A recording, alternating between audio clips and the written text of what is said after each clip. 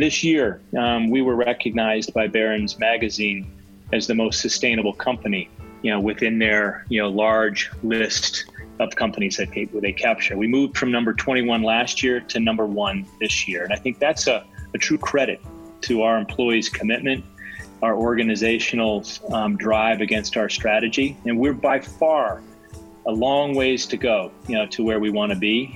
But we're committed and we're transparent and we're acting with conviction. From We First, welcome to Lead with We, the podcast where top business leaders and founders reveal how they built high growth and high impact companies by putting we first.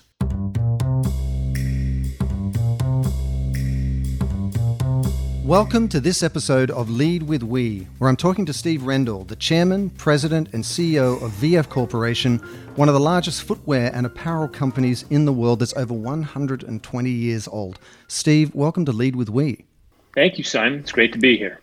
So, Steve, starting with the most important things, Huskies fan. How long have you been a Huskies fan? Simon, I've been a Huskies fan, pretty much my entire life. I was born and raised in a Cougar household. But for some reason, I affiliated with the purple and gold from a very young age and was able to spend my college careers on the Seattle campus. Living in Seattle, it gives you a taste of what it's like to live surrounded by nature. And I know you're a passionate climber and you have a deep kind of connection to the outdoors. This time of COVID, what has that taught you about our connection to nature? Yeah, no, you're absolutely correct, Simon. I have a long history from very early in my life, spending time in the backcountry. Grew up skiing, climbing, and so much of who I am today is formed by that time. What's interesting today and where we find ourselves in this COVID environment is people are able to start moving out of their homes. They're moving to the outdoors. They're going to their local parks. They're going to their local state or national park. People are in the outdoors. It's that one place where you can go connect with nature, and in that connection, feel like you have some freedom. I know that personally. We know that from our business. There's so much freedom, in the outdoors to express yourself, to explore, but just that connection with mountains, with the mountain air, water does get you into a very different frame of mind. I think in this COVID environment, people are looking for that ability to disconnect from the things you deal with day to day, and being in the outdoors in the backcountry is a beautiful place to be able to do that. I've also been encouraged by the fact that, once we got out of the way in the waterways, on the highways, in the air, it seemed like Mother Nature came back with a force. Have you noticed that on your end? I actually find that good cause for optimism. I think that's a great cause for optimism. And yes, we see it. And I think it's one of those great unexpected outcomes that we saw early on across the globe, just not here in our home country, the United States, but we saw it early on in our business and in our employees' activities in China. Just the quick clearing of the air, the pollution aspect that we deal with every day, pretty much moving away almost immediately. And for those who don't know about VF Corporation, because for a long time you've been an enterprise behind many of the brands that are household names to everybody else, tell us a little bit about VF Corporation, just to give us some context. Sure. Well, VF is a 121-year-old company. It was family-owned for many, many years. Started as a knitting mill for women's silk gloves. We've evolved over the years, but through that apparel, more or less continuum to where we are today. VF is an enterprise that's comprised of 12 brands today. And, those brands look at the outdoor environment. They look at the action or active-based marketplace, and we do have a position within work and work lifestyle. Our portfolio of brands, like Vans, the North Face, Timberland, Icebreaker, to name a few, are very much activity-based lifestyle brands. And we've evolved our portfolio over the years to be, comprised of brands that can connect directly with consumers and, through our own physical or virtual environments, while also partnering with key wholesalers. But we leverage the skills and capabilities of our finance team, our operations platforms, our HR, and our digital and technology teams, and leverage that across our portfolio, enabling our brands to access greater capabilities, through the scale of our large enterprise than they would normally be able to do in a standalone environment. Yet a corporation the size of VF is under so much pressure from investors, from the street. You made this pivot to purpose in 2018. What motivated that? And could you tell us a little bit about the process? Because that's a huge decision with enormous consequence and even greater potential impact. So you're correct, Simon. We made this pivot in 2018, but the pivot actually began in 2016, where I was in the process of taking on the role of CEO, January 2017. But I was able to work that full year of 2016 with my leadership team, as well as our board of directors, on a new strategy, or really an evolution of our strategy, to really position ourselves in what was a rapidly changing marketplace. The consumer was becoming much stronger in their expectations and in their shopping behaviors. And we saw quite a bit of change in our historical wholesale-driven marketplace. And we made the decision to become more retail-centric and to apply a more hyper-digital approach to how we connect with consumers and managed our business. And as we listened to our employees and we listened to our consumers, it was very clear that while consumers were changing their shopping behaviors, they were also changing their expectations of what brands and businesses would bring. Instead of just, what are you providing me? Why do you exist? We've always been a very performance-driven value creation enterprise, but we saw the need and the opportunity to put purpose on par with our performance-driven mentality and really drive this idea of the power of and. And it wasn't one or the other, but decisions needed to be made through this collective filter. It was very clear that this had to be part of our strategic set of choices. So companies of all sizes today face that similar decision, which is how much do they lean into purpose? How much do they let performance drive what they do? But you're saying that actually the two came together. It was an and situation. It wasn't an either or? Yes, that was actually the debate. Some might tell you that we would have, but we were really clear that it's not an either or. It has to be an and. If we are going to be a purpose-led, performance-driven enterprise, then both of those filters need to be equally empowered and equally weighted. And it's a learning process, Simon, for a 120-year-old company that's used to driving decisions for shareholders only. We needed to insert the stakeholder on par with our shareholder. So where does that dialogue begin? Because as you say, you listen to employees, you're accountable, to investors. When you make that decision in the confines of an executive leadership team or a senior leadership team, what do you do next to start rolling this out? We initially engaged with our employees, and we spoke to 2,500 employees across the globe. It wasn't just in a corporate office. We touched our distribution centers, we touched our manufacturing facilities, retail stores, product creation, marketers, finance. And we listened to what our employees felt was important. And we put together a purpose statement, and we pressure tested that multiple times across the globe with this 2,500 person cohort. And the idea here is that we would power movements of sustainable and active lifestyles for the betterment of people and the planet. And the best way to power a movement is to capture that collective energy of our, at that time, 70,000 employees. And really drive forward against a very clear set of objectives. And within that sort of group, or the different groups that you've mentioned, probably the most potentially resistant might be the investors. You've got those who really support impact investing and sustainability, but there's a large group that really just want to look at dividends and return on investment and so on. How did you broach the topic with them? How did you win their buy-in? How did you garner their support? So it's interesting, Simon, we initially wondered if the investment community would push back or find our commitment unimportant. What we found, that consumers were expecting this type of commitment from the brands that they chose to interact with, and how we brought that to life within our VF enterprise. We had evidence that we could make a decision that was performance driven, driving shareholder value, while at the same time driving value for our consumers in the communities that we live and work in.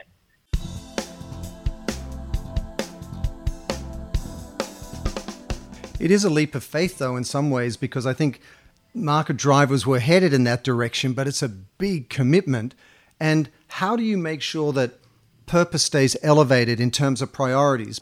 I think, Simon, we practice it every day. And I think our employees will never let us drop it because it's so important to them. It's what they expect, but it's also what our consumers expect. And as we began to shift the way that we spoke to our consumers and came to them, not just selling product, but really selling a vision and an idea and being much more empathetic, we shifted our marketing from being really transactional driven to being 100% digital, connecting with consumers at home, and really opening up and saying, look, we understand where you are. We're in the same place. And we began to offer fun things to do connected to each of our brand's purpose statements that this just created a more empathetic connection. And with that, gaining greater sentiment, greater loyalty. And then what was interesting, as we all began to get comfortable with this new world we were living in, our e-commerce business began to trend at an exceptional rate.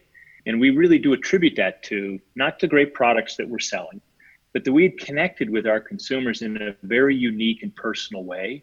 And through that connection, built a stronger loyalty. It's such a powerful market driver now that when you invest your brand, your products, with the meaning that comes from bettering the future and serving the planet, they take on that badge value, which really makes people want them. So in the end, you achieve the result you want to build your bottom line so you can scale your impact. But let me ask you this, how does it all fit together? Because it's hard enough to do with one brand that's got a stated purpose and take that to market effectively. But you've got an enterprise with, a dozen brands. How does that all fit together? So it's either not confusing or conflicting.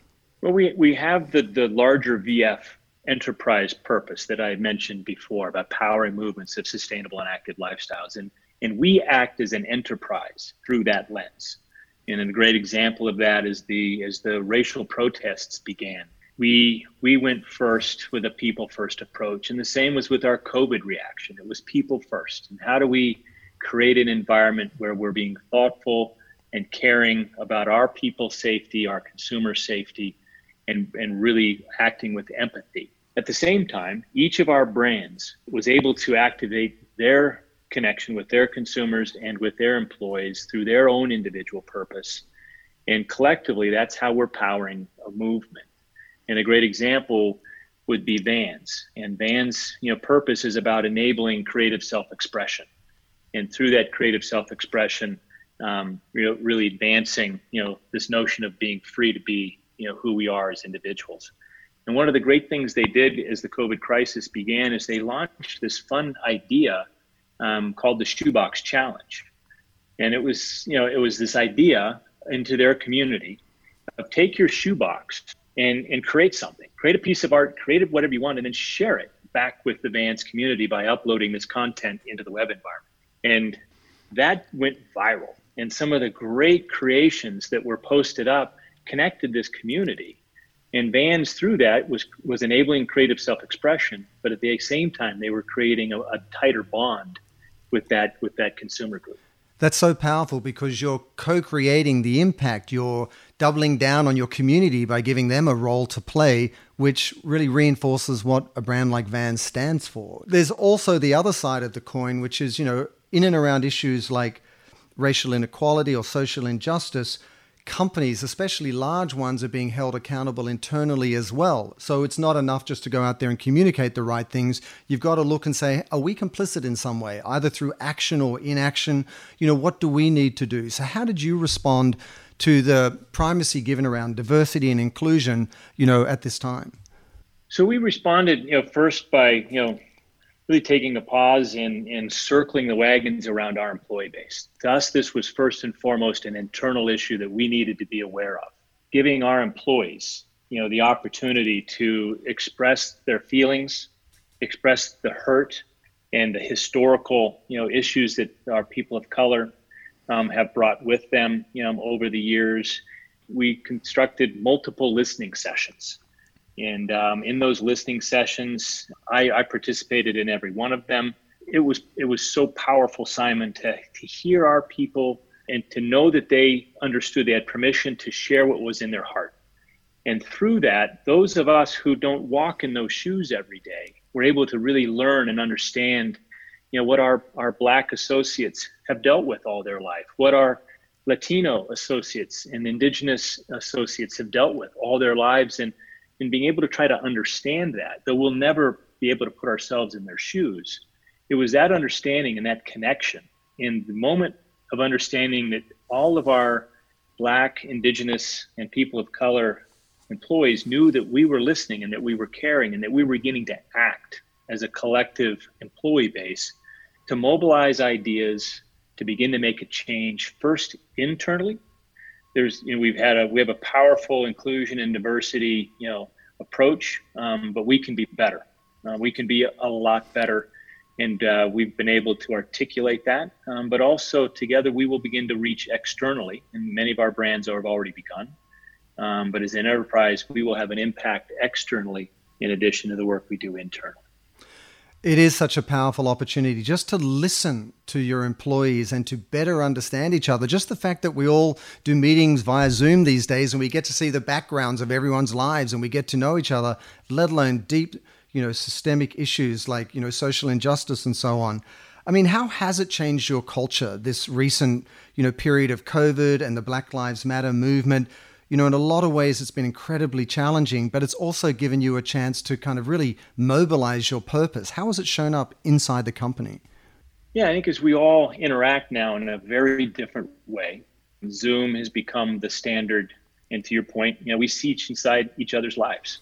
We hear children crying. We hear dogs barking. We see, children walk by the camera or a spouse stop and say hi. For the first month and a half, and it still happens, but a little bit less. Every conversation started with, how are you? Are you and your family safe? Is everyone healthy? And that became the first thing you asked, and that creates a connection. That was there before. We have a very thoughtful, caring culture. That's one of the unique ideas behind the larger VF enterprise, and we're all working more in a much more difficult environment, and at the same time we're becoming closer as an employee base. That can only set you up for success in the long term, because we're still in the wings. We're facing issues like the climate crisis and extreme weather as a result of that. And as a sustainability leader, you've got an opportunity not only to fix problems in a remedial sense after they happen, but to actually prevent them in the first place by working with your suppliers upstream so that you don't create the problems in the first place. What are you doing to help, business at large really mitigate the risk through, the climate crisis? It's being very upfront, very forthright with what our commitments are. We're one of the first public companies to hold ourselves accountable to science-based targets. And through those targets, we've set clear objectives around where we will be in reducing our carbon footprint. But we're leading. And as we've stepped forward, other organizations have listened. And I think this is another way of powering a movement, is by acting with conviction, staying true to your strategy. And this year, we were recognized by Barron's Magazine as the most sustainable company, within their, large list of companies that they capture. We moved from number 21 last year to number 1 this year. And I think that's a true credit to our employees' commitment, our organizational drive against our strategy. And we're by far a long ways to go, to where we want to be. But we're committed, and we're transparent, and we're acting with conviction. As a publicly traded company, it's rewarding to hear that it means a lot to employees, but at the same time, you're always on the hook for what's it doing for the business. And ultimately, the more you grow the business, the more you can scale your impact, which is a great thing. What value have you found it delivered to the business, the brands, the bottom line, the stock price? Has it translated? It is translating, Simon. It's not immediate. It's not overnight. This is a journey. But I think one of the emerging consumer trends that we see today coming through this COVID crisis is a higher recognition by consumers, that there is a need to combat climate change.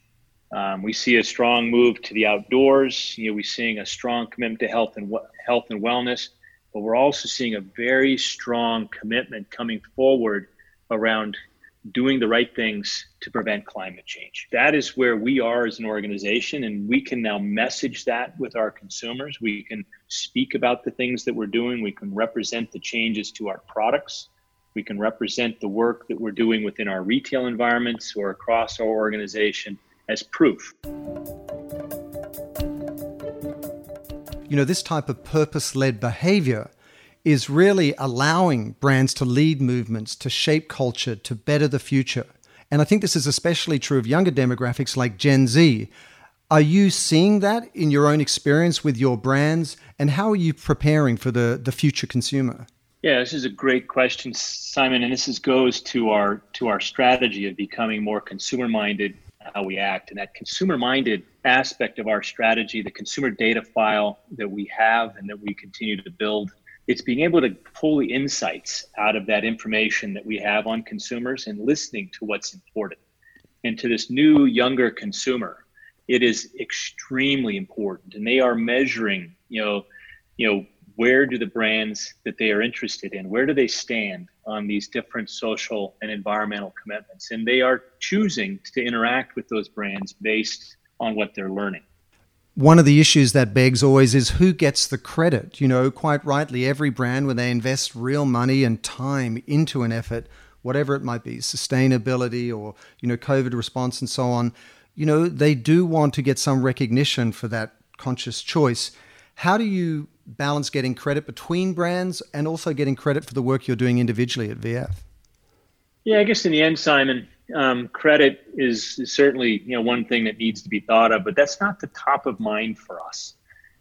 We feel that if we truly act through a purpose-led, performance-driven mindset, and we drive against the strategies that we've clearly documented for our enterprise and our brands have documented for themselves, it's that connection to our consumers and providing them the proof points, that we are acting in the manner that we've committed to, and that loyal connection that we're creating. The benefits come by creating change and actually seeing those changes come to life in consumers' lives.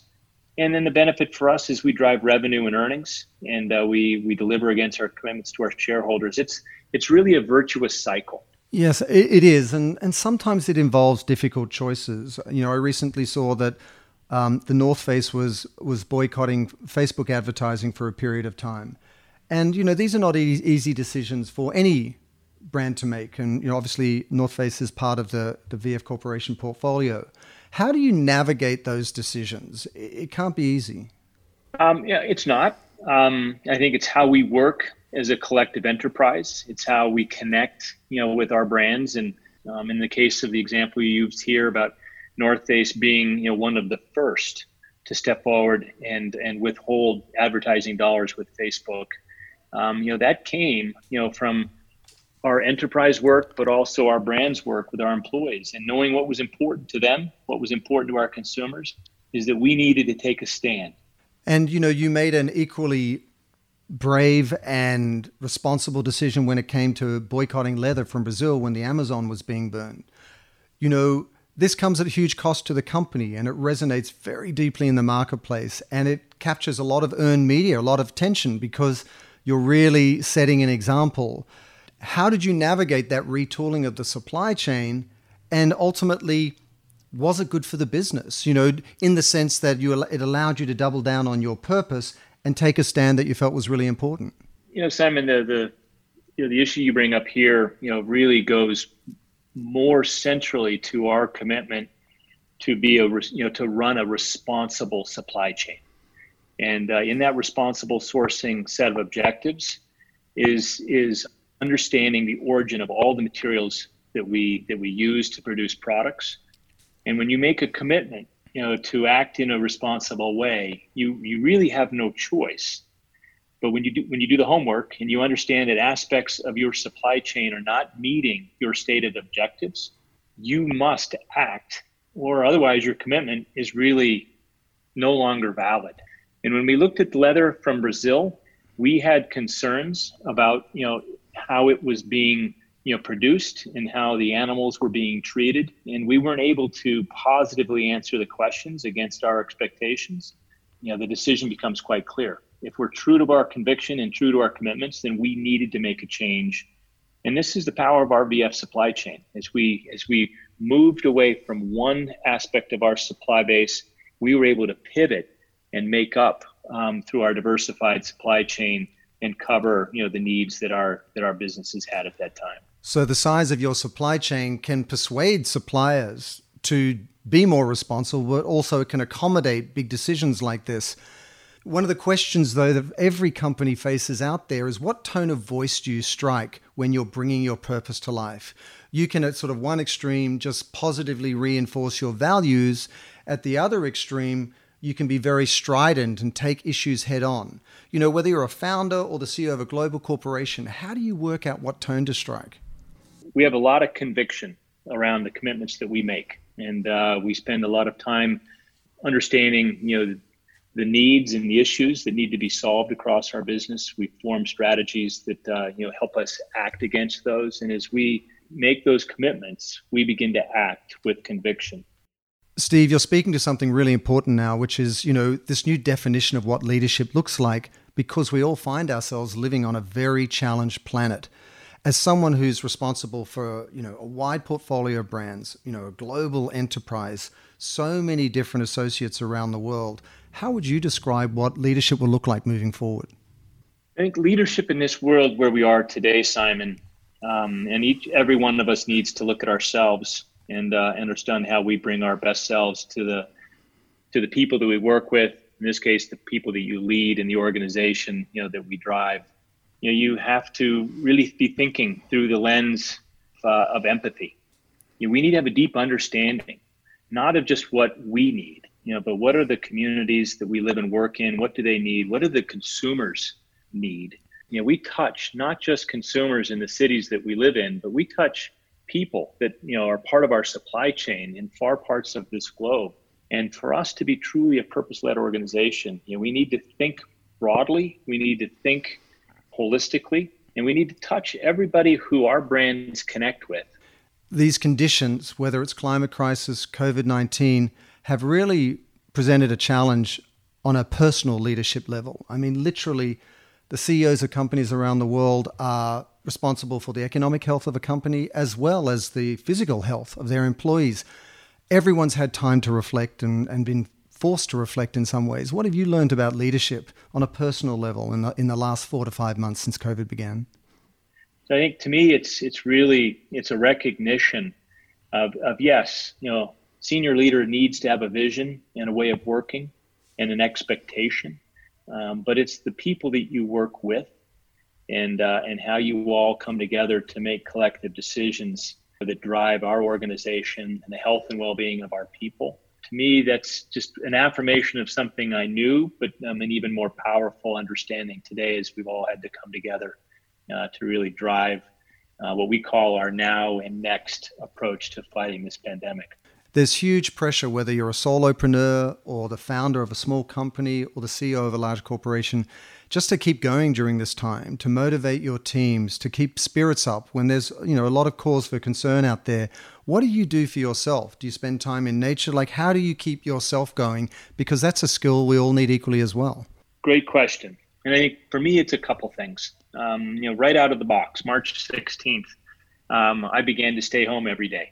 And I'm a person who's traveled his entire career. And I've probably seen my wife, Julie, more in the last 4 months than I've seen in the last 4 years. And, I draw a lot of energy from her and being able to speak openly and talk about how I'm feeling, the issues that we're dealing with and be able to guide, kind of gain insights from her is a big, aspect of how I'm able to manage this. But also, I am driven to the outdoors and being able to get outside into the mountains. I spend as much time as I can on my bike.